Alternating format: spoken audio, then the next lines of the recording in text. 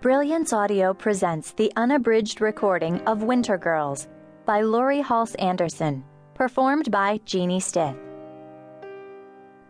Wintergirls is dedicated to Scott for building the fire that keeps me warm when the blizzard rages outside.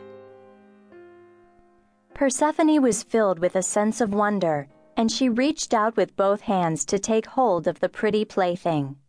And the earth, full of roads leading every which way, opened up under her.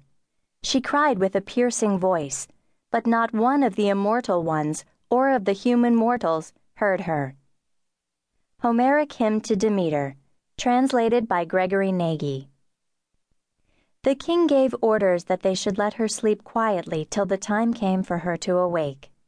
The Sleeping Beauty in the Woods, by Charles Perrault, 1696. Translated by Charles Welsh. 001.00.